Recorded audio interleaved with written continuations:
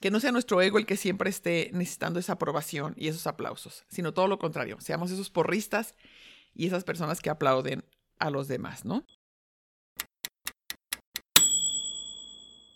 Te agradezco mucho que el día de hoy estés aquí conmigo. Este es el arranque de la 4ª temporada de nuestros podcasts. Estoy súper emocionada y quiero que sepas que tomé en cuenta todas las ideas que me dieron en redes. Todos los temas que quieren que trate, las personas que entreviste, va a haber muchas sorpresas. Lo voy a disfrutar mucho grabándolo y quiero seguir escuchándolos. No dejen de decirme que les late, qué más les gusta que comparta. Acuérdense de seguirme en mis redes, en Marisa Lazo Oficial, para que sigamos con esta dinámica de compartir y de trabajar juntos en estos temas. El día de hoy voy a hablar de uno de los libros que más me ha marcado en mi vida y uno de los libros, definitivamente el libro que más he regalado en mi vida. Es el libro de No te ahogues en un vaso de agua, de Richard Carlson. Richard Carlson es un autor y psicoterapeuta que escribió primero este libro y luego después escribió varias otras versiones de esta misma idea. Ya se los iré platicando. Pero este libro de verdad lo he regalado más de 100 veces. Se los he regalado a gente que trabaja conmigo, a mis amigas, a mis hermanos, a todo el mundo que puedo y que sé que le puede servir y que he sentido que le puede servir en algún momento de su vida. ¿Y por qué creen que me gusta tanto? Bueno, primero, me gusta lo sencillo de sus enseñanzas. Me gusta que son capítulos muy chiquitos, de 1 o 2 páginas, y son capítulos muy fáciles de aplicar. Y la verdad es que a mí me han ayudado un montón de veces a no azotarme, a no agobiarme por las cosas que no valen la pena. Me ha enseñado principalmente a vivir más libre y más tranquila.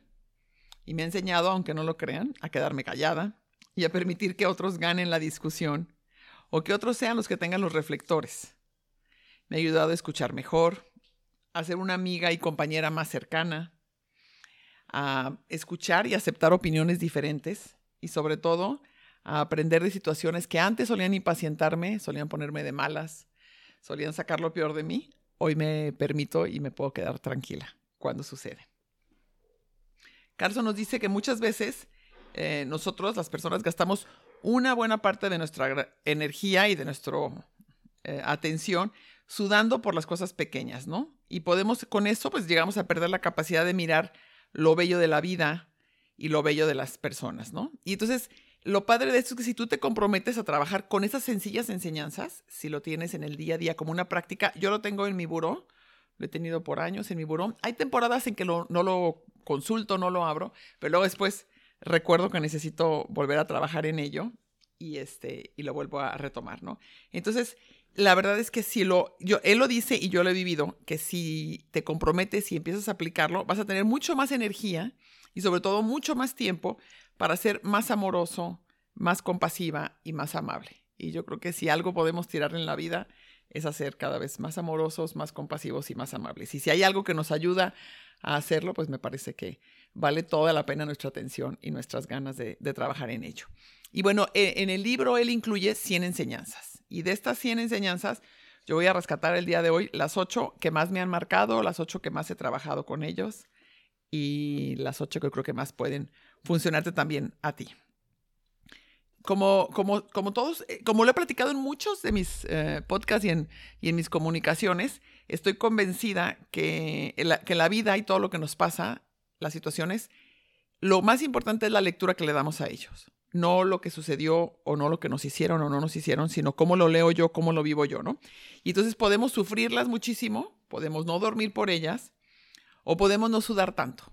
Y entonces este libro justo nos enseña a que no sudemos tanto y no suframos tanto con las cosas que suceden en el día a día. Claro, depende de cada uno, por supuesto, y es un trabajo personal. Y por eso amo este libro, porque no se trata de negar que la vida va a traer retos, no se trata de negar que la vida se pone difícil a ratos, sino de aprender a afrontarlas de una forma mucho más inteligente y sobre todo mucho más sabia, una forma en la que no le suframos tanto.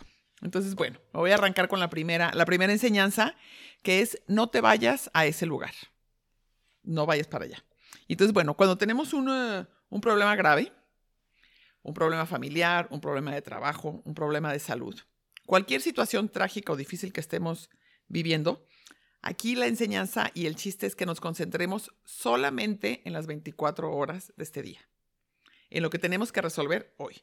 O sea, no permitamos que nuestra mente nos lleve a ese lugar y ese futuro que nos preocupa tanto y que nos llena de incertidumbre, ¿no? Y por supuesto que nos llena de angustia. Porque la verdad es que solo sufrimos por cosas que ni siquiera sabemos si van a pasar, que muchas veces no llegan a pasar.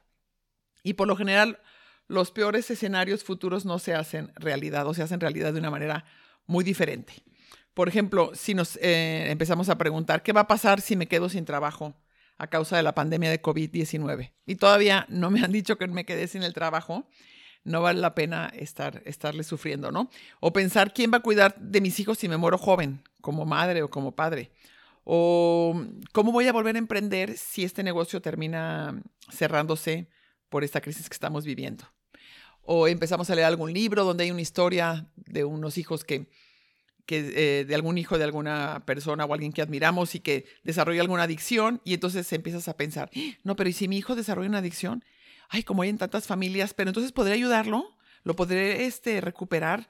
¿Podré sentirme bien? Y todo este tipo de preguntas, la verdad es que las permitimos que estén en nuestra mente y le permitimos, porque lo importante que tenemos que reflexionar es que estas preguntas y esta manera de pensar generan un sentimiento en nosotros y generan una emoción. No solamente las pensamos y se quedan como un pensamiento, sino nos angustian y nos ponen nerviosos y digo, no, si pasa esto yo no sé si lo pueda superar, si mi mamá se enferma, si uno de mis hijos, si nos pasa algo de inseguridad. Entonces sufrimos y en ese momento tenemos toda esa descarga de incomodidad, aunque todavía no esté sucediendo. En este libro, Richard nos platica de un caso que le tocó vivir en su casa. Su jardín colinda con el jardín de su vecino y tienen una barda muy pequeña de setos, y entonces en las mañanas se ven, no todos los días, pero muchos días se ven cuando ambos están cortando el césped, ¿no? Sobre todo los fines de semana. Y entonces un día se enteró que a sus vecinos en la noche les llamaron por teléfono para avisarles que su hijo, o sea, la peor noticia que te puede pasar como padre de adolescente, le avisaron que su hijo había tenido un accidente a la 1 de la madrugada, que venía tomado y había tenido un accidente y que estaba en el hospital. Corrieron al hospital, estuvieron ahí, por supuesto, con él, y el hijo, a raíz del accidente, queda minusválido y queda parapléjico de su cintura para abajo. Entonces, nunca más va a poder caminar, nunca más va a poder mover sus piernas.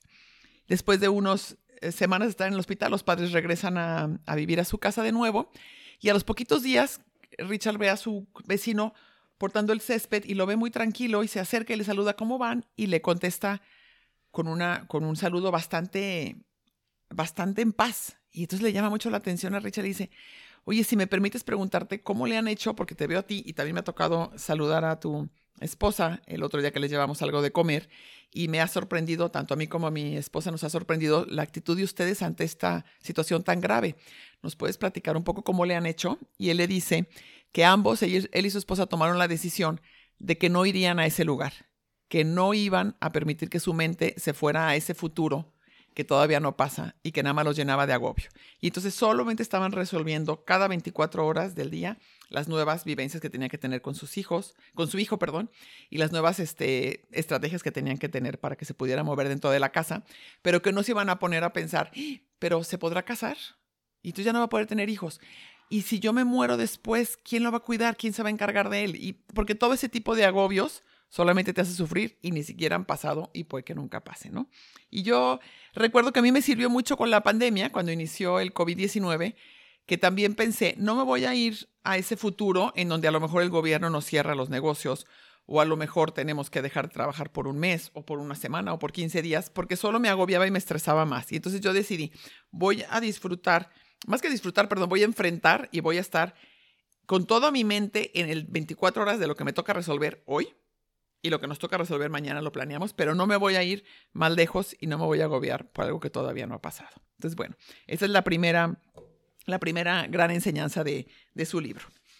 La segunda enseñanza es, imagina que todo el mundo está iluminado menos tú. Eso está fuerte. Imagínate que todo el mundo está iluminado menos tú. Y entonces te vas a imaginar que todas las personas con las que te encuentras a lo largo de tu vida están aquí para enseñarte algo. Ese chofer sin educación cívica que se te atraviesa. El adolescente irrespetuoso que te contesta de muy mala manera. O esa una predicadora de una secta que busca salvar tu alma y que te quiere echar todo su rollo sobre sus creencias. Tal vez todos ellos están aquí para enseñarte a ser más tolerante o para ser menos prejuicioso o más paciente, ¿no? Aquí tu trabajo es descubrir qué es lo que cada uno de ellos viene a enseñarte. Entonces es cambiar por completo tu mindset, cambiar por completo tu manera de ver estas cosas. Y en vez de desesperarte y enojarte, te metes en ti y preguntas, a ver, ¿qué me estará enseñando esta persona? ¿Qué me estará enseñando este chofer que se me atravesó? O esta persona que no respetó y que no tiene educación cívica y no respetó la fila y se metió, ¿no? Y lo impresionante es que al hacerlo te vas a descubrir cómo te molestas mucho menos, estás mucho menos incómodo, mucho menos frustrado por las imperfecciones de los demás. Todos tenemos imperfecciones y todas las situaciones también no suceden como queremos, pero todo depende de mi lectura. Me atendió una cajera malhumorada, por ejemplo, o muy lenta, pues tal vez necesito aprender más de compasión o imaginar qué difícil debe ser trabajar en algo que no te gusta, qué difícil debe ser tener un trabajo repetitivo todos los días que no te llena y que no te apasiona, ¿no? O a lo mejor lo que nos vendría bien, y en mi caso lo trabajo mucho por ese sentido, ser más paciente. Con el tiempo nos hacemos más impacientes y como hoy en día todo viene tan rápido y tenemos la información tan rápido y subimos las fotos y todo el mundo nos comenta rápido y conseguimos todo de una manera mucho más veloz, nos hemos hecho muy impacientes para las cosas que no suceden exactamente como queremos y en la velocidad que queremos. Y entonces, la próxima vez que estemos ante una situación frustrante, en vez de quejarnos, sería más conveniente preguntarnos, ¿qué me está tratando de enseñar esta persona? ¿O cómo sería si yo tuviera su historia? ¿Cómo sería yo si me hubiera tocado vivir y crecer en esa familia? Capaz que sería hasta peor que ese chavo adolescente o que esa señora cajera malhumorada. La tercera enseñanza nos dice, deja que los demás tengan la razón, la mayoría del tiempo. Deja que los demás tengan la razón. Y entonces viene la pregunta que seguro algunas veces han escuchado y que a mí me encanta, que es, ¿quiero tener la razón o quiero ser feliz? Estar constantemente defendiendo nuestras opiniones requiere muchísima energía y la verdad es que por lo general nos separa mucho de las personas que están a nuestro alrededor. Muchos piensan, y a veces a mí también me ha pasado, que debemos estar corrigiendo a los demás, que debemos de estarle mostrando que su punto de vista es equivocado y compartir también todos los conocimientos que tenemos y de pasada apantallar un poquito a los demás, ¿no? Y que ellos nos van a agradecer porque les dijimos cómo eran las cosas. Nada más lejos de la verdad. A nadie le gusta que lo estés corrigiendo, a nadie. Lo que en verdad es que deseamos todos es que nos escuchen. Nos gusta sentirnos importantes, nos gusta sentirnos que pertenecemos, nos gusta que nuestra opinión cuente. Entonces, y lo curioso, y seguro a ustedes les ha tocado vivirlo en carne propia, aquellas personas que saben escuchar muy bien y que te preguntan por tu vida, que te preguntan por tu familia, que te pusieron atención en la conversación anterior y lo vuelven a traer en esta siguiente conversación, son las personas con las que más queremos estar, son las personas a las que más buscamos. Y las personas que están corrigiendo y que siempre te están mostrando que saben más que tú, no quieres estar cerca de ellos, sino todo lo contrario, ¿no? Los evitas y resientes mucho esa sensación de que te estén corrigiendo una y otra vez, ¿no? Y entonces, bueno, una estrategia justo para estar más en paz, para sentirnos más cerca de los demás y para que nuestras relaciones mejoren es simplemente practicar la escucha atenta y dejar que los demás tengan la razón. Permitirles, aunque sepas tú que a lo mejor tú tienes algún conocimiento más novedoso o más nuevo de algún tema en específico, quédate callado y deja que hoy ellos tengan la razón, ¿no? Hay que callarnos más y dejar de corregir. Que otros se lleven la tarde, que no sea nuestro ego el que siempre esté necesitando esa aprobación y esos aplausos, sino todo lo contrario. Seamos esos porristas y esas personas que aplauden a los demás, ¿no? Y se ha descubierto y una y otra vez los estudios psicológicos muestran que uno de los deseos más fuertes que tenemos todas las personas es justo eso. Queremos ser tomados en cuenta y que nos escuchen. Y lo que menos queremos es que me señalen que estoy mal o que me sermoneen, ¿no?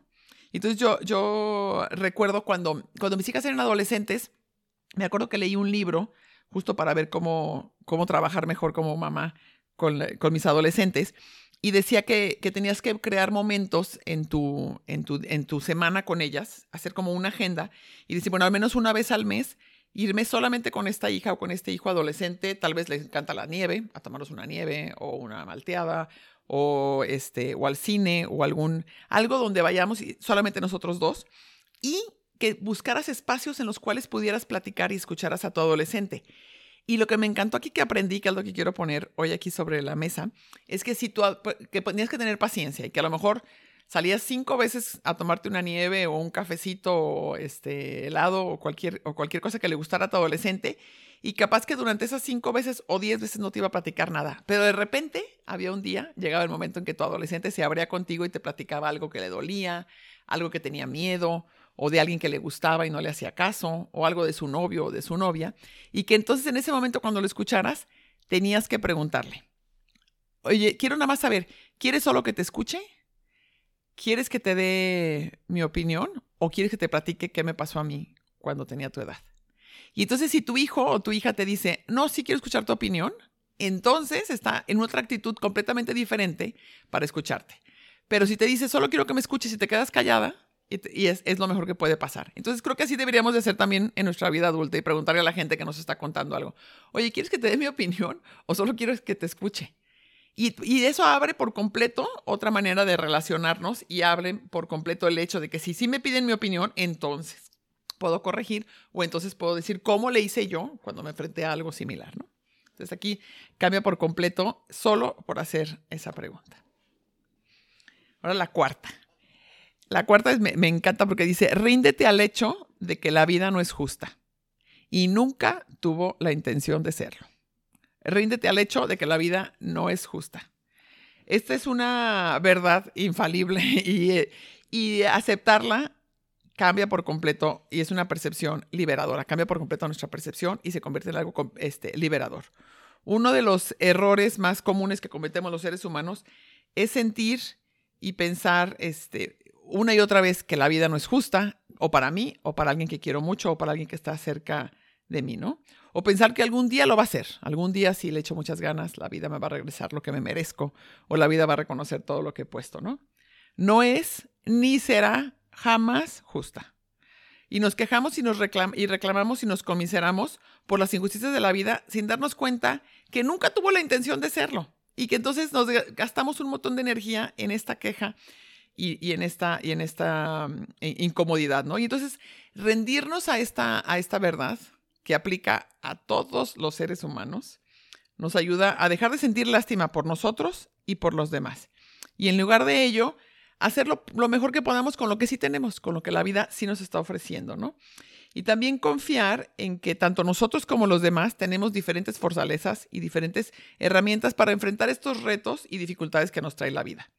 Es mucho mejor, en vez de sentir compasión y lástima, decir, a ver, ¿cómo puedo enfrentarlo? ¿Qué puedo aprender de aquí? ¿Y qué puedo utilizar que tengo dentro de mí para salir adelante de esto, ¿no? Lo que más nos hace sufrir en la vida son las expectativas. Todas esas que tenemos sobre la vida, sobre las personas, sobre las cosas, sobre el amor, sobre la familia, etc. Y tenemos tan metido en nuestra mente cómo debería de ser la familia perfecta, cómo debería de ser la pareja perfecta, cómo debería de ser la vida perfecta, y sufrimos una y otra vez porque nuestra realidad no se asemeja o no llena esas expectativas, ¿no? Y esta de que la vida buena es siempre feliz es una de las expectativas más fuertes que tenemos, así como de que una buena pareja nunca se pelea, o que los hijos deben de agradecerte siempre todo lo que hiciste por ellos. Y entonces sufrimos innecesariamente porque no se cumplen todo esto que esperas, ¿no? Y yo los invito hoy que reflexionen, porque yo también lo he hecho, y lo he hecho a lo largo de mi vida muchas veces, que ¿qué tanto esperas de algo y cómo puedes sufrir menos si no estás con esa expectativa tan fuerte? Mejor decirnos, la vida no es justa. La gente no va a actuar como yo quiero. La gente no me va a dar o no me va a reconocer lo que yo quisiera. Y esperar que eso vaya a ser así y estar bien cuando eso suceda. Si esperamos, y esto lo aprendí hace muchos años en un curso que tomé de meditación, que me encantó, y decía, si nos preparamos con anterioridad y pensamos que la gente nos va a criticar o que no vamos a obtener lo que queremos o que va a haber momentos en nuestras vidas en que nos vamos a enfermar, que va a haber momentos en nuestra vida que nuestro negocio o donde trabajamos va a tener dificultades económicas. Si tú lo estás esperando, en el momento en que llega, lo sufres mucho menos que si esperas que solo van a pasar cosas buenas. Entonces, es un trabajo profundo es un trabajo de toda una vida, pero creo que es uno de las enseñanzas de Richard que más nos pueden ayudar a no sufrir y a no ahogarnos en estos vasos de agua. La quinta, llegamos a la quinta. Abúrrete de vez en cuando. Eso, abúrrete de vez en cuando. Aburrirse hoy en día de vez en cuando pareciera como si fuera un pecado, algo así absolutamente prohibido, ¿no? Lo último que queremos que nos pase. Lo evitamos a como dé lugar, como si fuera de verdad lo peor como si algo anduviera mal con nosotros, ¿no? Vivimos hoy en día lleno de estímulos, haciendo demasiadas cosas, corriendo todo el día. Si tenemos 1 o 2 minutos antes de entrar o 5 minutos antes de entrar a una cita con el doctor, estamos viendo el celular y viendo qué nos entretiene o qué noticia nueva hay hoy en día, ¿no? Pareciera como imposible poder sentarnos tranquilos, sin hacer nada, relajados, en silencio y aburridos. La belleza de no hacer nada es que nos permite justo nos enseña a limpiar nuestra mente. Nos ayuda no nada más a relajarnos, sino también a reflexionar sobre lo que hemos vivido en el día, o a lo mejor lo que estamos leyendo, ese momento en el que bajas el libro y te quedas un ratito con los ojos mirando hacia arriba y reflexionas en lo que estás leyendo, en lo que puedes aplicar en tu vida, o lo interesante de esta persona y de esta vida que estás leyendo. Esos momentos de silencio, esos momentos de pararnos y detenernos, tienen muchísima más riqueza de lo que nos imaginamos. Y es una pena el que vivamos corriendo y distrayéndonos con el celular, simplemente para nunca estar en silencio, nunca estar con nosotros, nunca estar en paz y aburridos entre comillas, ¿no? Cuando le permitimos a nuestra mente tomarse un respiro, un descanso, generalmente regresa mucho más focalizada, mucho más fuerte y mucho más clara. Entonces, también algo que me gustó cuando lo leí y reflexionaba en cómo permitirnos aburrirnos nos quita la enorme presión de tener que estar todo el tiempo, cada segundo, cada minuto haciendo algo, logrando algo, consiguiendo algo, envueltos en una locura de acelere que es verdaderamente agotadora, ¿no? Así que la próxima vez que nos sintamos aburridos, hay que disfrutarlo. Y también la próxima vez, si tienes hijos más pequeños, que uno de tus hijos se acerque y te diga, mamá o papá, estoy aburrido, no brinques del sillón y digas, ay, a ver, ¿qué hacemos? Te leo un cuento, jugamos a tal cosa, o te llevo a tal lugar, sino que voltees y le digas, ¡qué maravilla! Abúrrete un rato que te va a servir mucho. Desde chiquitos podemos enseñarles, a la belleza y la maravilla de pararse y detenerse y no hacer nada. Y entonces, y también en otro de los libros que leí este mes, en el de levantarnos a las 5 del Club de las 5 a.m., decía que cuando contemplamos y cuando estamos tranquilos, regresamos después a trabajar con mucha más creatividad y que los grandes artistas y los grandes desarrolladores siempre te cuentan que sus mejores ideas vinieron después de un tiempo en que estuvo sin hacer nada, un tiempo que te dio chance de detenerse y pensar. Entonces si queremos conseguir más cosas, no es a través de estar llenando cada minuto de pensamientos y cada minuto de hacer logros, sino todo lo contrario, es de detenernos, reflexionar, dejar que los minutos pasen y después regresaremos con mucha más creatividad, focalización y más fuerte y más clara nuestra mente.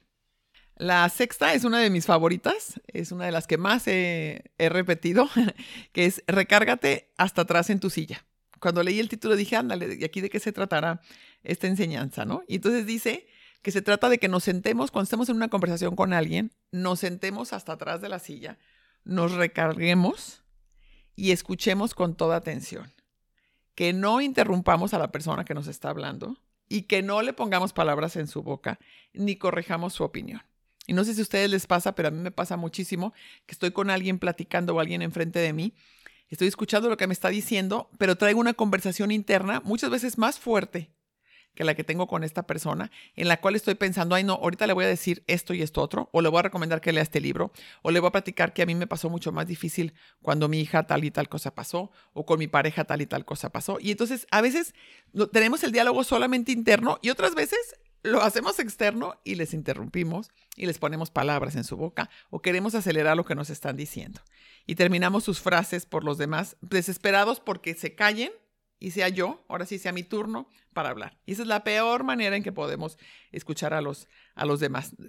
Estamos tan ansiosos por responder en vez de sentirnos contentos por escuchar su idea y realmente abrirnos a este relato, ¿no?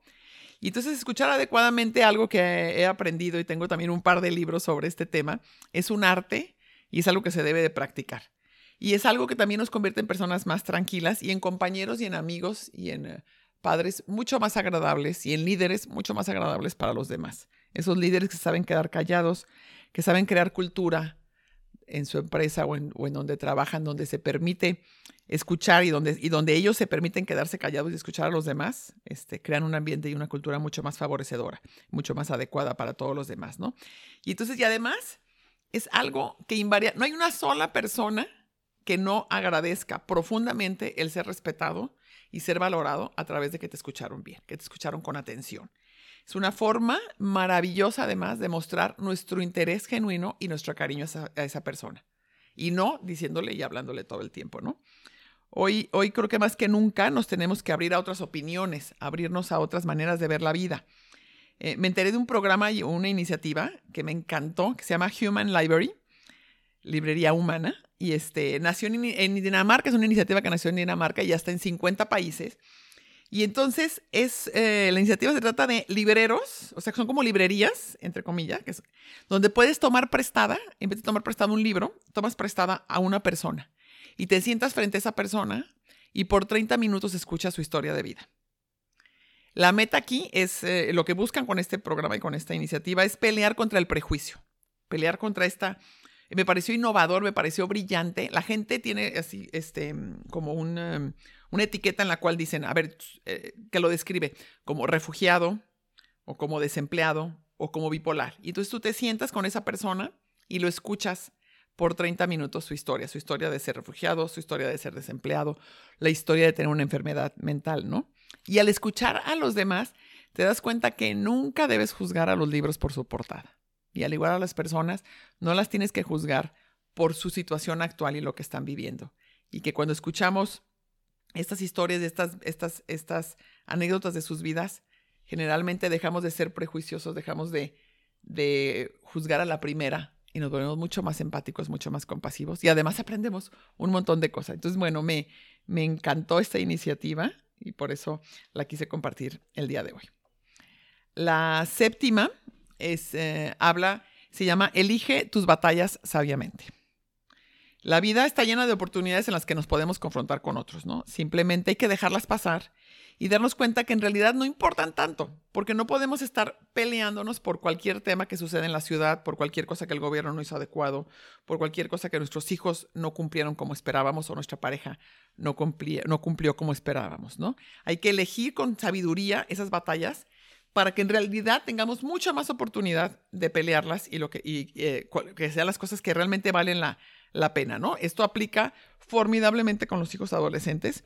Si nosotros como papás de un hijo adolescente todo el día le estamos criticando cómo se viste, la música que escucha, cómo se corta el pelo, los amigos con los que se junta, etcétera, etcétera, etcétera, su manera de comer, su manera de llegar a la casa, si se baña o no se baña, el momento en que queramos hablar con ellos de un tema importante, por ejemplo, de un tema sobre drogas o alcohol o sobre embarazo juvenil, ya lo tenemos tan harto de todas las batallas que no nos va a escuchar. Se va a decir, ahí vienes con otra. Y entonces creo que lo mejor es dejar todas aquellas, sí, a lo mejor no se viste como queremos, pues no. Sí, a lo mejor trae los pelos y que no se ha bañado en 4 días. Bueno, esa no va a ser mi batalla porque la mía, y tengo muy clara cuál es, esa es la que voy a trabajar y en esa me voy a dedicar. Y igual con la pareja, igual con los compañeros de trabajo, igual con todo en la vida. Vamos eligiendo esas batallas en donde realmente podemos hacer una diferencia, esas batallas donde que sí quiero defender, porque por supuesto es importante en ciertas ocasiones y es imperativo defender nuestro punto de vista o mostrar un desacuerdo o pelear por algo. Por supuesto, por muchas injusticias que existen en el mundo. Pero sin embargo, esas personas que confrontan todo el día y que pelean prácticamente por cualquier cosa, pues convierten su vida en una serie de batalla de cosas pequeñas y cuando realmente es algo importante ya nadie las escucha o ya estamos todos cansados o tenemos cansados a los de nuestro alrededor, ¿no? Y vivir así puede ser tan frustrante porque se pierde sentido de lo que realmente es importante, de lo que realmente vale la pena pelear, tanto como país, como ciudadana, como ama de casa, como amiga, como cualquiera de nuestros roles que estemos viviendo, ¿no? Y hay que sobre todo madurar al hecho de que por más que deseemos, la gente con frecuencia no actúa como nosotros queramos. Por más que le echemos ganas y elijamos al que creemos que es el mejor gobernante, no va a actuar exactamente como quisiéramos que esté. Y siempre habrá personas que estén en desacuerdo con nosotros, personas que hacen las cosas de manera distinta y muchas veces no saldrán bien las cosas, no saldrán exactamente como lo queremos y como lo deseabas, ¿no? Y entonces, si insistimos en pelear por todo esto, pues pasaremos la mayor parte de nuestra vida enganchados en polémicas desgastantes y sufriendo de manera inadecuada. Entonces, si no queremos ahogarnos en un vaso de agua, es fundamental que revisemos la lista de nuestras prioridades y busquemos vivir una vida más tranquila. Una vida sin tantas cosas que nos saquen de nuestras casillas y una vida en la cual tenemos muy claro por qué sí peleamos y por qué cosas, aunque no estamos de acuerdo o no nos gusta cómo se hace, no las voy a pelear.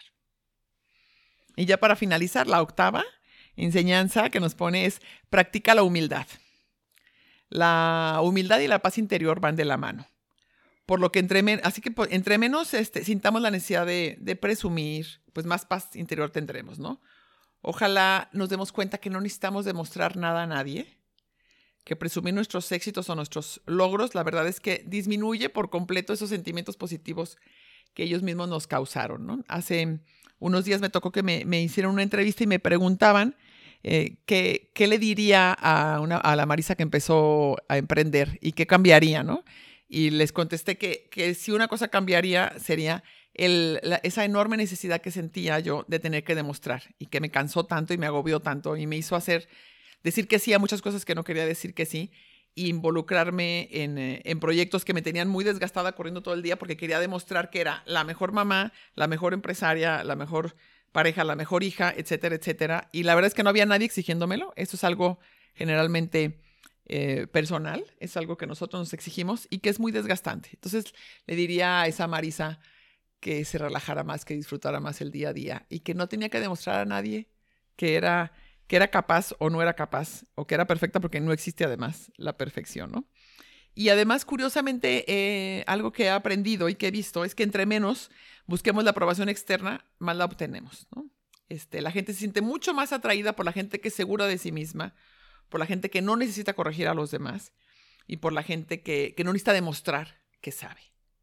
Ellos son las personas más sabias, en realidad las personas más notables, y la gente le gusta estar más con ellos, ¿no? Y la humildad, lo padre de esto es que se desarrolla con la práctica.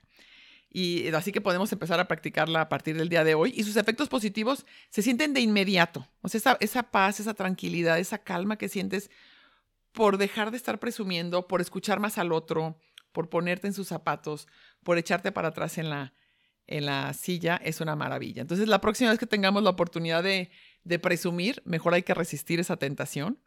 Quedémonos callados y permitamos que los otros brillen. Hay un libro muy padre que estoy leyendo que también se los recomiendo que se llama El ego es nuestro enemigo, de Ryan Holiday. Y él dice que el ego, porque el ego es la antítesis de la humildad, el ego es nuestro enemigo a vencer durante todas las etapas de nuestra vida. Dice que tanto al inicio de emprender un negocio como a la mitad y como al final de ese negocio, o tanto al inicio de crear una familia como a la mitad como al final, siempre el ego es aquel que nos puede jugar más, una mala pasada, ¿no? Esa necesidad de demostrar, esa necesidad de ser la más vista, la más aplaudida, la que más sabe, la que más demuestra, la más exitosa o el más exitoso, es como el reto más grande que tenemos a vencer, lo que más nos aleja de los demás, lo que menos tranquilidad y paz nos da y lo que más nos hace sentirnos de una manera insaciable, como el ego tiene esta característica de que nunca nada es suficiente. Y entonces, por eso vale la pena mejor practicar la humildad. Con la humildad sentiremos como sí son las cosas suficientes. Nos dará gusto el que le vaya bien a otros, nos dará gusto escuchar las historias de otros, nos dará gusto quedarnos callados y no presumir. Y entonces, bueno, para terminar este podcast del día de hoy, como todos los aprendizajes y como todas las prácticas, pues esta también, por eso es un libro que yo he releído y releído una y otra vez, y hago apuntes y hago papelitos de color que pego en mi espejo y algunos los enmico con tal de no olvidarlo, ¿no? Y entonces no nos sintamos mal si durante un año fuimos más humildes o durante un año fuimos más buenos para escuchar y de repente volvemos a caer en la inercia de hablar de nosotros y de hablar mucho. Volvamos a retomar estos apuntes, volvamos a retomar estos libros y volvamos a buscar ser personas más agradables para estar alrededor, personas con las que la gente dice, sí, yo con esta persona que me sienten en la mesa porque con ella quiero platicar. Espero lo hayan disfrutado y aprendan tanto como aprendí yo si se ponen a leer este gran libro. Llegamos al final de este programa. Si te gustó, compártelo por favor con tus amigas, amigos, familia y con quien tú quieras. Y no olvides por favor seguirnos por supuesto en Spotify y nos vemos en la próxima edición. Hasta luego.